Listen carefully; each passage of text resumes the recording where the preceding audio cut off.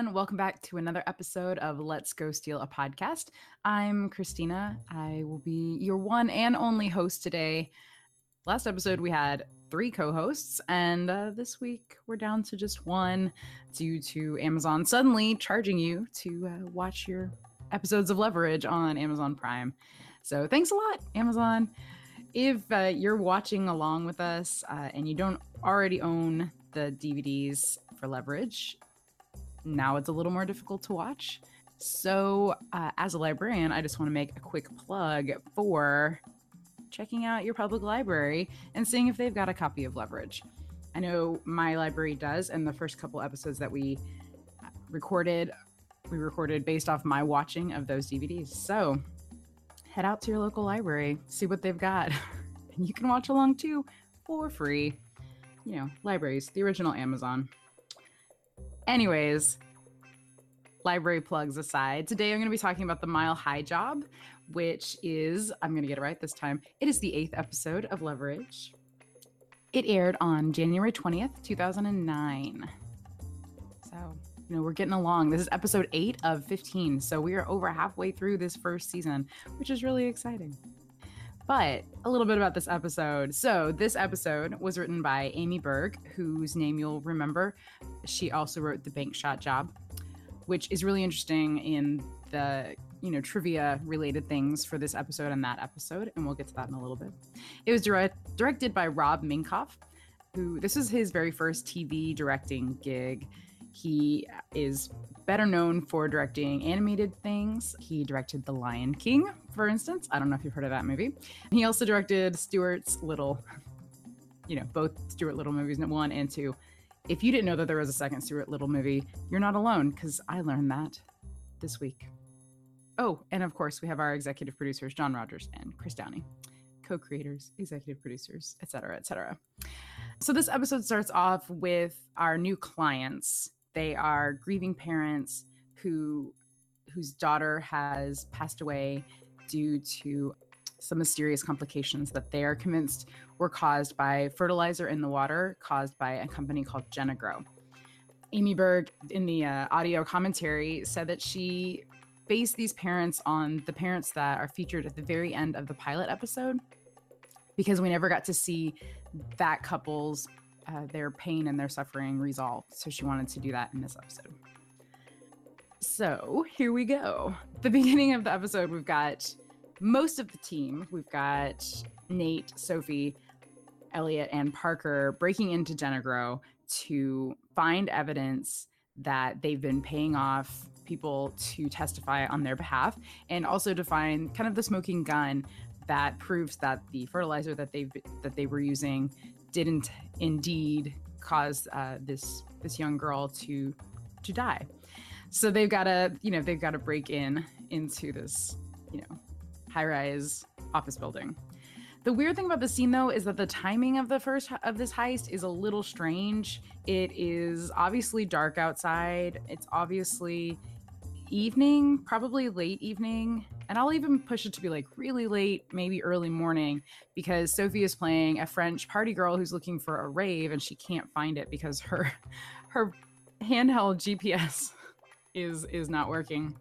But I don't know how late we could reasonably say that she'd be looking for this rave could be, because it obviously has to be in late at night because there's nobody else around Genagro to catch Elliot and Parker and Nate. But that gets a little weirder later, because when they have to go catch their flight, it leaves in an hour on the other side of LA, and it's daylight. It's not early morning, it's full on daylight. So that's a little bit of a weird thing with the timing there. But yeah, so Sophie is, wanders into the lobby of this office building claiming that she's there for a rave. We've got 2 security guards who, unfortunately tell her that this is not the place that she needs to be, but she distracts them so the gang can move in. Actually, one of the security guards, the main security guard who has all the lines, he is actually a former professional hockey player. His name is Jeremy Rennick. He played for the Blackhawks. He played for the San Diego Sharks. and several other teams. So I think that's just hilarious that he just did a cameo. He's done cameos on a bunch of other shows, a really short-lived show actually called Heist. So I don't know if he's got just a thing for heist shows, but he was also in an episode of The Ghost Whisperer with Jennifer Love Hewitt, and an episode of Bones back in 2016. Yeah, just hilarious. I Googled him to see a little bit more about him, and he's got a bunch of recent videos. I guess he's shows up on a bunch of, sports commentary shows, but then there's like things like him doing the polar bear challenge in January and just making silly videos, which is pretty fun. So the character that's missing in this very first scene is very much missed because he's integral to every Leverage plot, and our characters are not even saying his name because they're so angry at him for some unknown reason. Elliot, Parker, and Nate get to a keypad, or they get to the elevator and they can't get onto the elevator because it's keypad locked. And Elliot says, I hate to say it, but you know who we could really use right now? And Nate is like, don't even say his name. I don't want to hear his name. It's, he's just incensed. So we have no idea where Hardison is at this point. So they have to take the stairs up 30 floors to get to the Genegro agricultural division. And I don't know if you've ever walked up several flights of stairs before, but it is not fun, even if you are in great shape like Parker and Elliot are. Nate, I'm not so sure what his workout regimen is, but I'm pretty sure that Parker and Elliot are working out on the daily. Yeah, no, once I went to Australia and they have these like 900 something steps that go down into this valley in the Blue Mountains, and I was sore for like the rest of my trip. It was horrible. But going upstairs, 30 flights, oh my gosh. And when they get to the top floor, they get to the 30th floor, they encounter yet another keypad, and yet again they do not have any way to access this door except the one way, the explosive way. So Parker sets an explosive device next to the keypad, and they like run back down another landing, which I'm not sure why Elliot and Nate didn't head down to that landing first and then let Parker set it, but it's cool. But then we get to see this great edited shot that goes from when the explosion should start there to a microwave beeping because it's done with its job. And then we finally get to see my boy Hardison. He is opening the microwave and, gazing lovingly at that culinary marvel, the Hot Pocket. And I asked myself, Hardison, you are like a freaking billionaire. Why? Maybe not a billionaire, millionaire. Why are you eating Hot Pockets? So there's no accounting for taste. But also, this was a boy who, I'm sure he's eaten more than one Hot Pocket in his life. One, he did not microwave it using the microwavable little envelope thing. Two, he didn't use a plate or even a paper towel. Three, he just sticks his hand in there and picks it up. You know what's going to happen when you pick up a just microwaved Hot Pocket? Like, come on. So he drops it on the floor. But 5-second rule. And I'm sure Leverage headquarters is nice and neat, so it's fine. You can eat it right off the floor with your face 2 inches away from the floor. It's fine.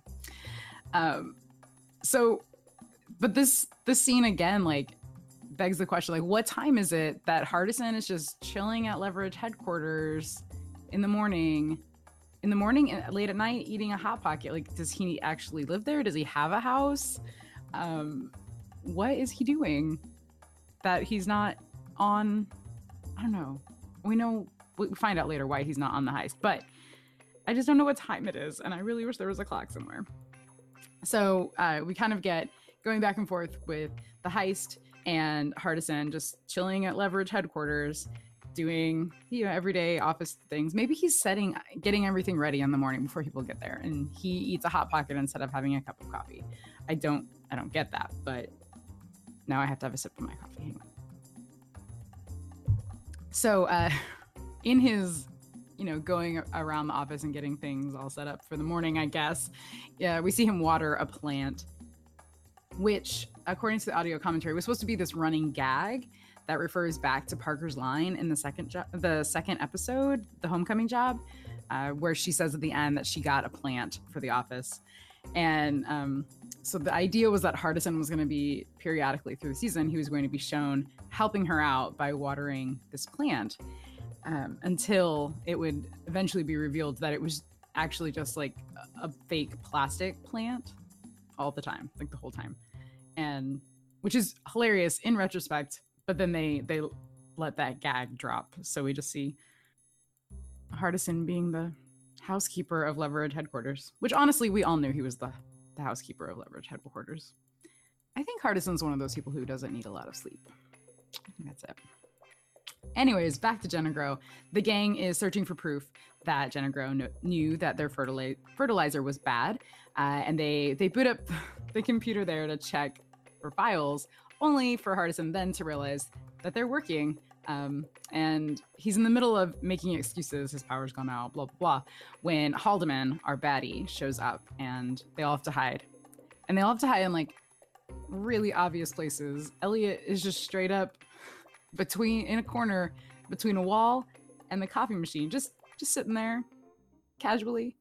And Nate is kind of crouched behind some filing cabinets. Parker straight up disappears, and we don't know where she is until she pops back up later. And Nate even says, "I don't even ask anymore how she does this," when Elliot even says surprise at that. So while they're hiding, they overhear Haldeman tell someone that he needs to get rid of the evidence before the EPA subpoenas happen, and he's liquidating these assets, so to speak. So, he says, he tells the person that they're going to be, the assets are going to be on a certain flight to the Caymans, and he needs them to take care of it for him.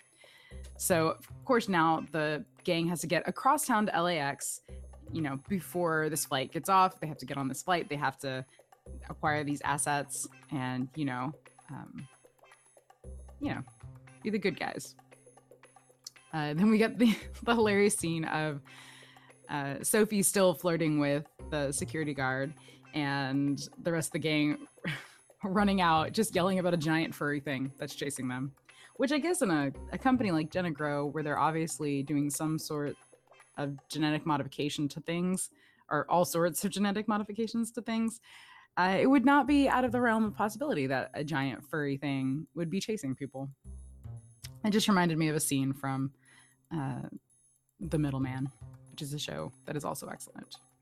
And then suddenly it's daytime and we're at the airport. So I guess when you're Leverage, you don't get stuck in Los Angeles traffic. Speaking of Los Angeles, in the last episode, The Wedding Job, we talked about not being sure of the location of Leverage's headquarters in this season. And the beginning of the episode is set, well, it doesn't say where Leverage headquarters is. It just says Leverage headquarters when we open up the episode. And then they're in Los Angeles to investigate Jenna Grow. But I don't necessarily think that means that we're in Los Angeles the way that kind of the last episode implied with its scenery. So I said that I was going to be looking for evidence of that, and this does not convince me, but it is kind of one little piece. So yeah, we're at the airport, which is actually not an airport. It is a Los Angeles Convention Center and just the hallways in between. So it kind of mimics an airport pretty well. This is one of the episodes though that, and they don't talk about it in the commentary, and this is when I really wish I had somebody else to talk to about this and my questions. In some episodes of Leverage, especially if they're shooting somewhere with like high ceilings, I feel like the lighting is really low and almost like has a smoky feel to it, if that makes any sense. And I don't know what that is, like if they diffuse the light through a lens or if, I don't know, it just, as much as I love Leverage, shots like that make me feel like realize that it's kind of on a lower end of the budget. It's not like a big networks, huge blockbuster show, which is true. And that is totally great. And that's one of the things I love about it. But for the most part, they're not shot that way. And so it's weird when it's kind of hazy and smoky and it feels very low budget to me. Anyways, That is not to say that I don't appreciate this episode, because in the scene we also get some Doctor Who references, which I am always on the lookout for. So when they are going through, they're trying to figure out their personas for getting on the plane, which they really should have done in the car on the way over instead of on the escalator on the way up to airport security. Nate pulls out the IDs that he has on him, and he says, "Oh, I have Peter Davison, I have Sylvester McCoy, I have Tom Baker." And Sophie says, "Oh, I have Sarah Jane Baker." And Hardison says, "I now pronounce you man and wife." And I love that Sophie has a wedding ring on her, because of course she does. And she makes Nate put it on her left ring finger. But so those personalities, or those personas, Peter Davison was the Fifth Doctor, the actor who played the Fifth Doctor. Sylvester McCoy was the actor who played the Sixth Doctor. Tom Baker is the actor who played the Fourth Doctor, who is the one with the big bushy hair and the hat and the scarf. And Sarah Jane Smith, nay Baker, was a really popular companion to the Doctor. She was a companion of the Third, the Fourth, and she was in several episodes with David Tennant's 10th Doctor. So it was just, I love that. That's our second blatant Doctor Who reference. So yeah, it's just a really great nod to Hardison's nerdiness and his attention to detail. Then Elliot comes in. He doesn't need an ID because he's just going to pretend to be an air marshal because he's got a badge on him. They're like little Boy Scouts or Girl Scouts. They're just always prepared. They have just everything on them, apparently. So, and then Elliot shares that terrifying information about air marshals on flights and how they're only on 1 in 10 flights. A bit about Elliot as an air marshal. If he'd actually been an air marshal, if he was actually playing a true air marshal, he would have been seated in first class, because the air marshal has to be close to the cockpit because they're there to protect the pilot. And being back in coach, can't really do that. But obviously, even if he knew that rule, he's not going to follow it because he needs to be back in coach to cover the back half of the plane with Parker. Parker, meantime, she gets to be another figure of authority, which is just terrifying possibility. So they make her a flight attendant. And the poor flight attendant all the poor flight attendants in this episode, but the poor flight attendant who is freaked out because she thinks her cat Fidget is, at the animal shelter and she's got to run and pick him up. Just feel bad for her. And she's like, "Oh, I'm so sorry," when she knocks Elliot over so they can switch suitcases. I'm having a kitty emergency, which just sounds like a euphemism that I really want to use in the future. I don't know when I'll ever get the chance to say it, but it's hilarious. What was I gonna say after that? Oh yeah, so the Fidget, the cat, is a real cat. She or he is based off, I believe Amy Berg said, her sister-in-law's cat. That's a picture of the real Fidget. We get to hear Nate and Elliot's different ways of knowing things about flight attendants. Nate worked airport security, and of course, Elliot slept with a flight attendant. And no one could blame them. So we've got Hardison snooping through Nate's office and Nate catching him red-handed, so to speak. And then he's surprised when Nate says, "Don't forget to turn off my computer." Like, he heard you talking about his online chess and his online poker. He knew where you were, Hardison. Come on. He's not psychic. He's just observant. So Hardison has his new job. He needs to go back to Jennigrow and find the smoking gun. And Nate asks him if he needs Parker to walk him through how to break in. And Hardison says, "No, I've got this. So he goes in as a Spanish-speaking aquarium worker, and he's gonna go work with the koi because they're going to die. muerte. And just confuses the security guards and just goes in, takes up an entire elevator by himself, and changes sometime up to the 30th floor, gets rid of the bucket and the tubing and the everything, and has this beautiful suit on, and then promptly promptly accuses whatever that dude's name is, Dave or something, Steve, I don't know, of being a racist, which, you know, he probably is. And then like just integrates himself into, you know, the office life of floor 30 of Gendigro. Meanwhile, Parker suddenly knows exactly what she needs to do as a flight attendant when she walks on the plane.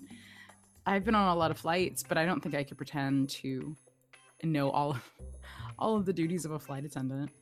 And another poor flight attendant, she says, "Oh, you didn't hear? She got promoted," and implies that she's sleeping her way to the top or whatever, which not cool. But the other flight attendant, her face throughout this entire episode is just priceless, because she's just goes from like, "Are you kidding me? Are you freaking kidding me?" to what's going on? What are you doing? And just, you know, from confused to pissed off and back again.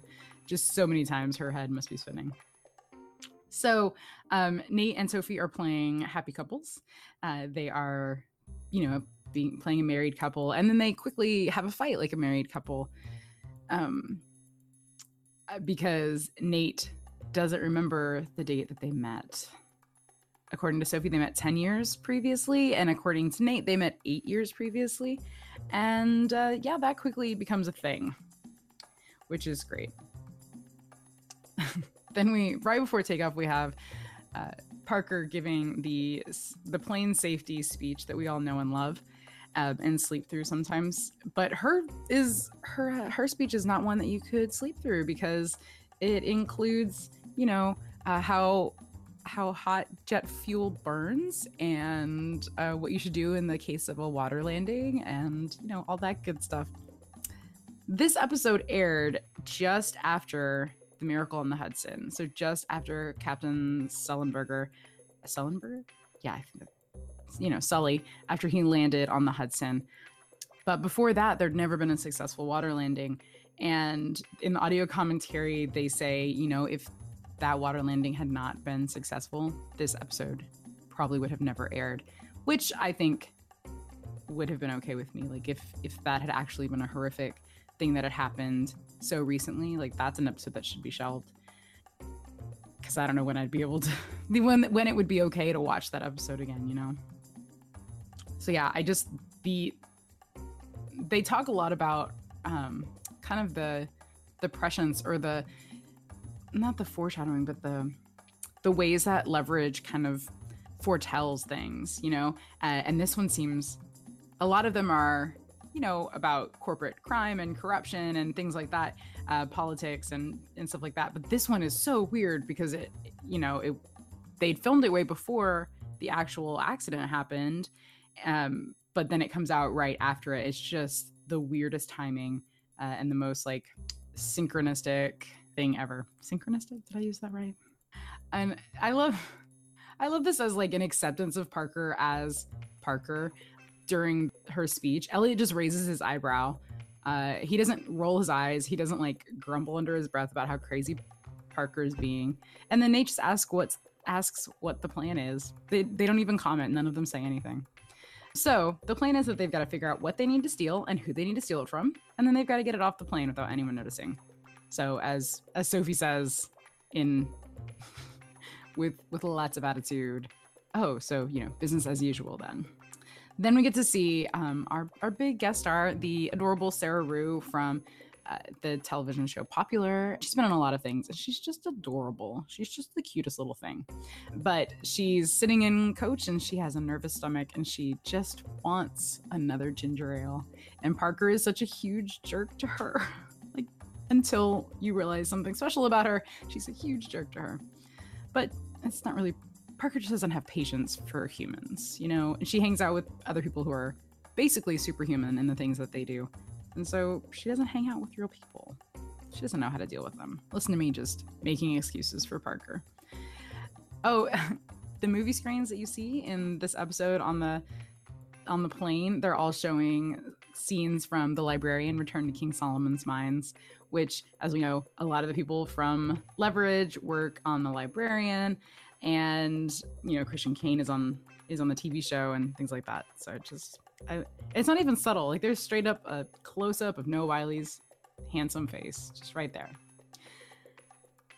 So in our next scene at Jennifer, we find out why Hardison was not around for the initial heist. He was up all night playing the new expansion of World of Warcraft, which is great. And you find out that the woman in the office that she also plays, because she makes a reference, and they bond over, for the Horde. Which incidentally, the scene is apparently the most YouTubed scene from Leverage, because people love them some Warcraft. Yeah, so Nate kind of gives him a dressing down when he finds out that this is why he wasn't around for the heist at the beginning. And he says this line that I think I would really take to heart. But he says, you can't skate by on talent and luck forever. You've got to put the time in, you've got to be dedicated. And he's disappointed. So, but then of course, Hardison looks over and luckily he sees something in the trash can that gives him an idea of how to get Haldeman out of his office so that he can go through his files. And he spoofs a meeting and just talks in corporate jargon, blah blah blahs, and then pretends he had a bad seafood burrito for lunch, and ducks out of there so he can go through Haldeman's office. Meanwhile, on the plane, by the way, this episode was supposed to be a bottle episode originally, and so they were only going to film it on the plane. And I like bottle episodes a lot. I think they sometimes they are kind of an after you jump the shark method of having a cheap episode, but I think they can also force you to be super imaginative and creative with what you have around you. Like there are some great bottle episodes of shows like wow, I can't think of Midnight. Yeah. There's an episode of Doctor Who called Midnight that is basically a bottle episode where the doctor is stuck on a transport vehicle, and it is riveting. It should be a play. But anyways, bottle episodes. This one did not end up being one, obviously. So back on the plane. See, I can get off topic even without a co-host. Back on the plane, the team has gone kind of through everybody's carry-on luggage because they figured that's where they wouldn't check whatever these assets are that Haldeman is trying to get rid of. Those wouldn't be checked in the cargo hold. They'd be carry-on. So they're going through everyone's carry-on stuff. We see Elliot go through people's luggage and then just give some dude who is suspicious the evil eye and tells him to go back to watching his movie. I don't know how they went through everything on this huge plane, but they find a hat box full of euros. They find a pouch of uncut diamonds. They find a Stradivarius, which of course they all want to keep all of these things that they've found. Sophie just wants the diamonds, and Parker's never stolen a Stradivarius, and so she really wants to. But apparently Hatbox Full of Euros just became shorthand in the writer's room for things that the thieves want to steal in the midst of another heist, because they really are. They're just addicts. Like, they're obsessed with stealing things, and they just want to steal all the time, even if they're actually already stealing something. They're just distracted by another shiny thing. Hardison breaks into Haldeman's office, and at this point, we kind of get to know the names of everybody who's sort of involved. And on IMDb, it says that all the characters are named for people involved in the Watergate scandal, which is not correct. Amy Berg says in the audio commentary that they're actually named for her UTA agents, and I had no idea what UTA agents were, so I had to look it up. So those are her agents from the United Talent Agency. So not quite as scandalous as Watergate. Just a shout out to her friends. While Hardison is looking through Haldeman's files, he finds that there are actually two people from Genagro on the flight, but they're not sitting together. One of them is our nervous Sarah Rue in coach, and the other one is in first class. He is ex-military, and he's the head of security for Genagro. And, they try to explain that away. Oh, maybe they don't know that they're there. And he says, no, these were tickets that were bought at the same time using the same company card. So this was not an accident. And obviously the ex-military guy is there to take out Sarah Rue. So she is the asset. She's an accountant who's obviously seen something that doesn't match up, and she needs to be taken out. And Hardison even sees that the company's going through Marissa's office, like getting rid of all of her files and clearing off her computer. So, but hey, when they find this out, they have to go get her and like bring her in on the whole story. And and Elliot, is the one to go get her to kind of break the news to her. So she gets to hold Elliot's hand and walk through the airplane. So, things aren't too bad. The guy in 1D wants to kill her, but she gets to hold Elliot's hand. So, I mean, whatever. But of course, it's a little hard to grasp the fact that your boss is trying to kill you. So Parker rips off the Band-Aid and tells her straight up. Then we get Elliot giving us some creepy insight into how he would handle a job like this, which really just drives the point home that Elliot has done some things. Like, he's a good guy now, but he has not always been a good guy.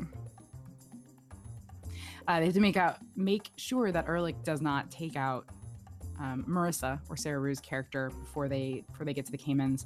So we get this epic fight in the bathroom. I can barely turn around in an airplane bathroom. So it is a tight fit to have two grown muscular men beat the crap out of each other inside one. And it's a pretty epic fight. There is the case of the disappearing knife in this scene, though.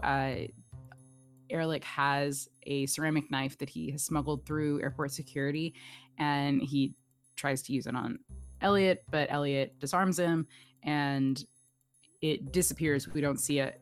Later, they go back into the bathroom and it is sitting there on the counter, and Elliot grabs it. Hardison is back in Haldeman's office, and he finds out that he has stopped a payment to Ehrlich, which who he was paying to take out Marissa.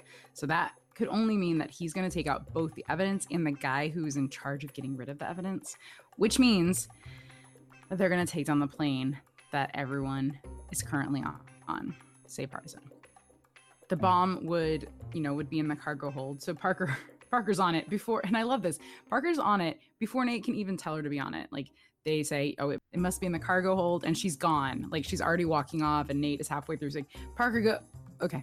And he just sees that she's not there, and he's like, okay, she knows what to do. We're on top of our jobs. And once again, the poor other flight attendant, he's like, why are you unscrewing panels of this plane? And she just says, oh, yeah, someone needs their inhaler, so she has to go into the cargo hold to get it for the medical emergency. And then they have to go check on Ehrlich. I don't know why. Like, I guess they want to talk to him or something, but they can't wake him up because when Elliot knocks people out, they tend to stay knocked out. And there's the reappearing knife. Parker gets down into the cargo hold of the airplane, and Hardison, with her help, is successfully able to kind of hack into this plane from whatever 3,000 miles away. And he says, if you were a geek, you'd be really turned on right now. And, I can concur that would be the case. So Parker also finds that a device has been wired into the conduits that she's looking at, and it's near enough to the black box, which harkens back to the bank shot job. The black box in an airplane is actually orange, and so that's the black box versus the bank ledger, wherein the fact about bank ledgers in the bank shot job is not real but sounds real. And the fact that black boxes are orange, which is a fact that is real but doesn't sound real. So that's that shorthand in the writer's room. Anyways, it's near enough to the black box so that the plane can be sabotaged and the data on the black box can be changed so that no one knows the plane's been sabotaged. So, they're all gonna die. So Nate and Elliot bust into the cockpit, causing the pilot and the co-pilot to freak out because it's not a good thing when the cockpit is invaded. It's a terrifying thing. We all know that. But Nate tells Hardison that he's got to override the device that's taking over the plane's autopilot and manual control, or they're done for, right? And Hardison, I really love Aldous Hodge's acting here. Instead of being like really loud and freaking out, he like kind of like internalizes it, and he is just very quietly losing his mind and kind of unraveling in front of us, because as he says, all he knows about aeronautical engineering is it's limited to what he can Google in the next 2 minutes. But I love like this next moment. It's, it comes from a place of, there's no time to freak out. We've got to get this done.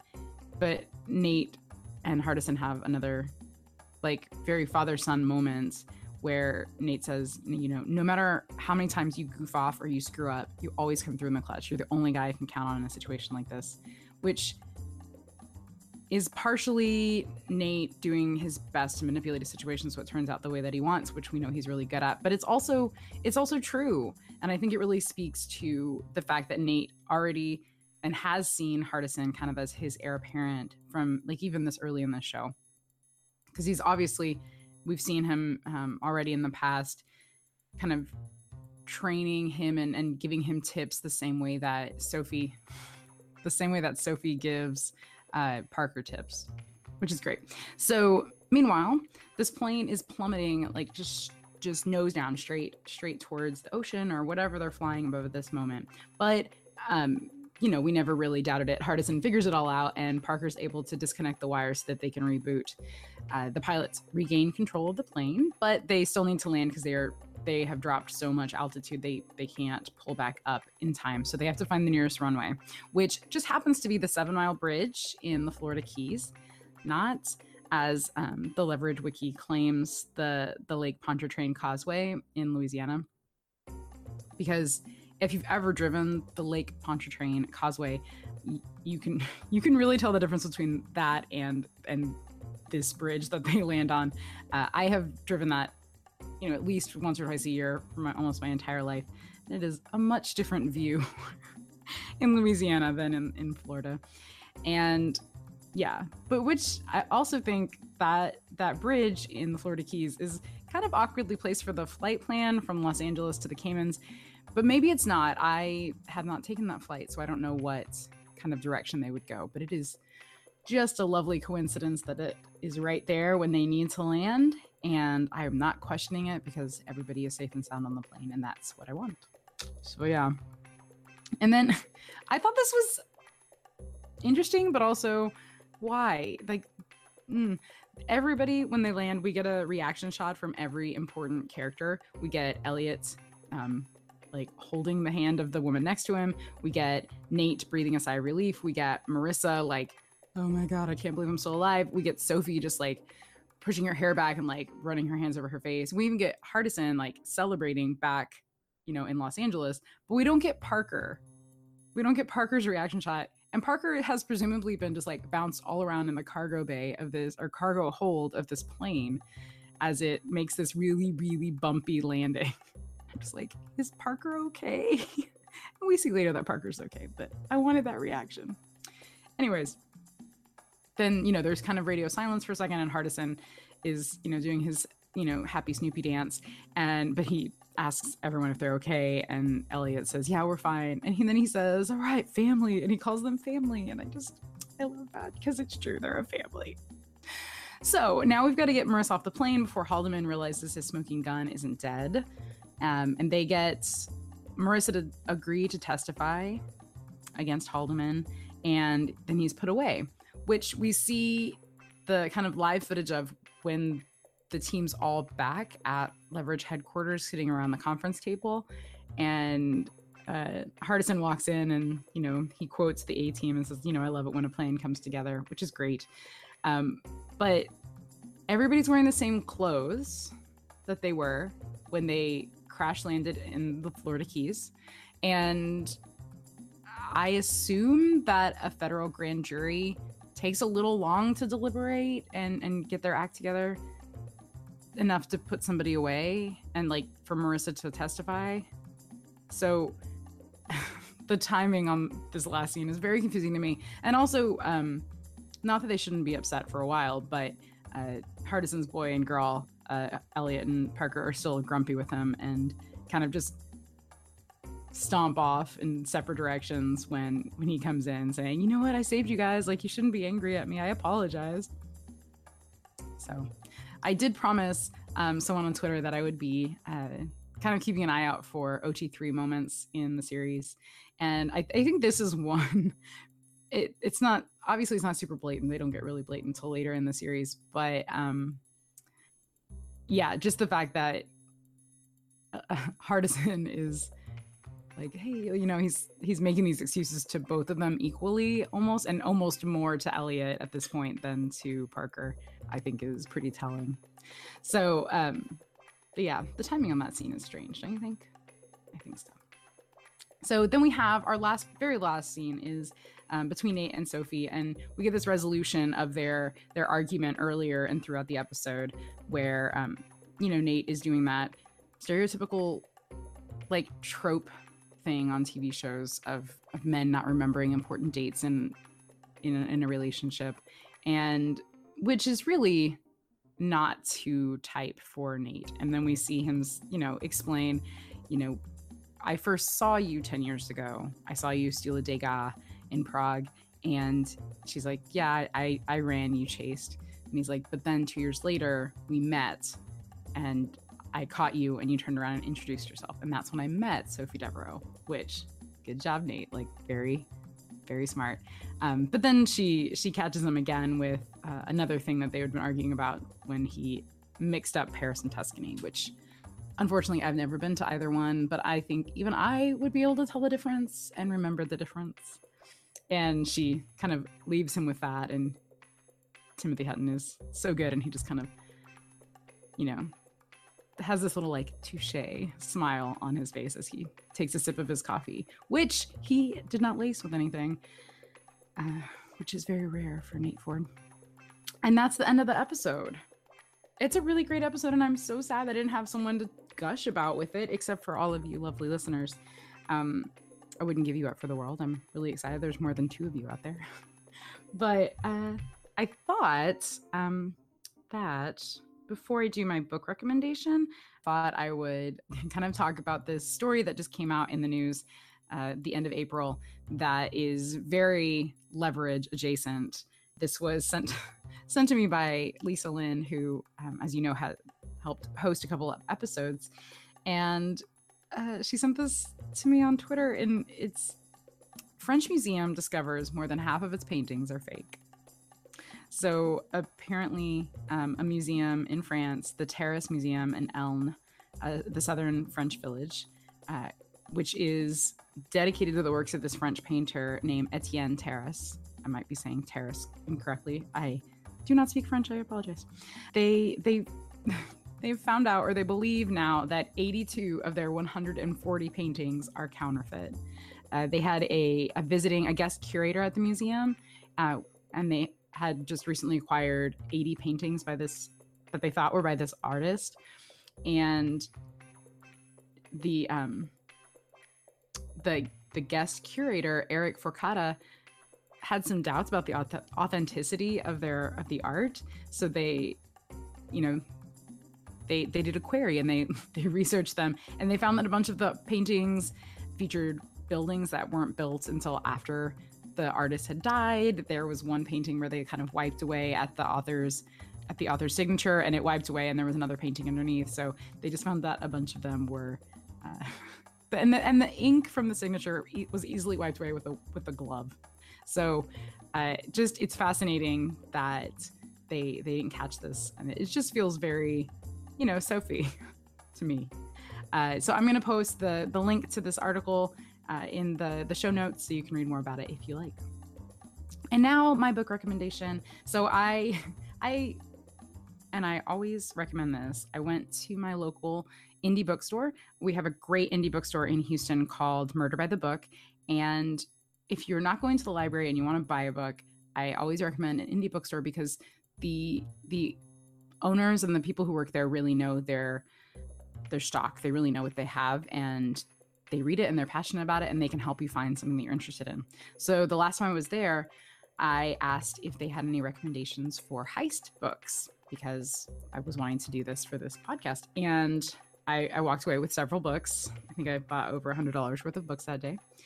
And one of them I just got around to reading. I sat down the other night and I said, oh, you know what? I haven't started that book yet. I'm going to read a couple chapters before bed. I told myself this, and 2 hours later I'd finished the book. So this book is kind of a YA novel. It is called Marco Impossible. It's by Hannah Moskowitz, and it's about two best friends who, Stephen and Marco, who are graduating from middle school. They're going off to the high school next year, and life is about to change for them. Marco is going to a local private school, and Stephen's going to go off to their public high school. They have been best friends since they were little kids, and their big thing that they do together is that they investigate mysteries or crimes that they see around them.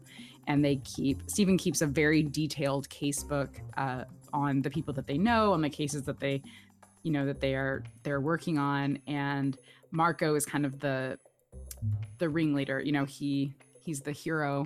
He is this very dramatic, short, half Japanese, half Italian, very gay boy who unfortunately also deals with a lot of bullying and harassment at his school.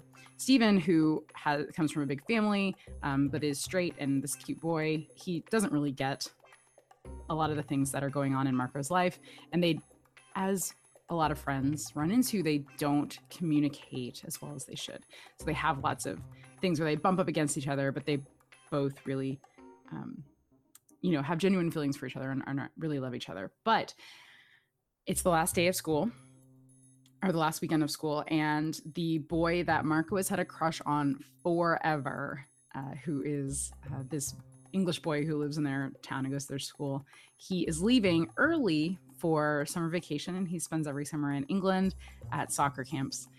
He is leaving earlier than their middle school graduation, and Marco has decided that now is the time. He has to tell this boy how he feels.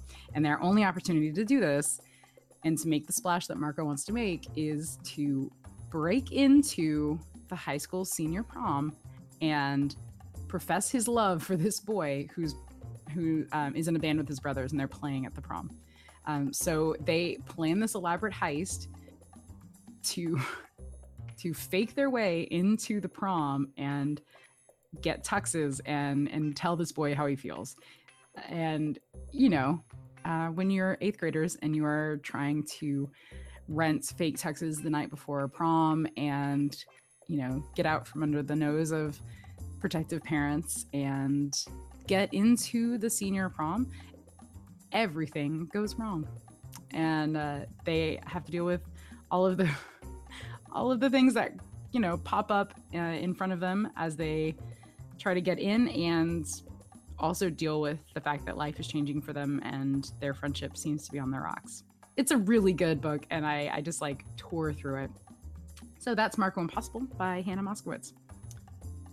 And yeah, so that is it for episode 8, The Mile High Job, and for me for this episode of Let's Go Steal a Podcast. Next time we get together, we'll be talking about The Snow Job. I'm excited because I haven't watched that one in a long time. Thanks for listening.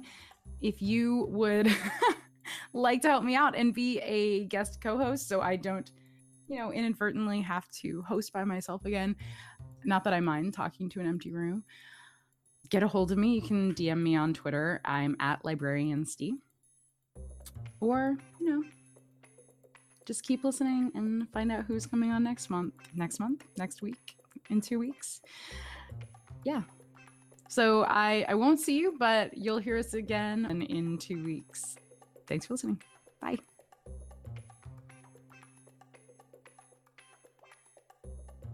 Look, flying isn't really all that scary when you think about it. I mean, there are a lot more likely ways to die than on a plane. Car crash, house fire, electrocution, drowning, autoerotic asphyxiation. I mean, the fact is, death haunts us every day, no matter where we are.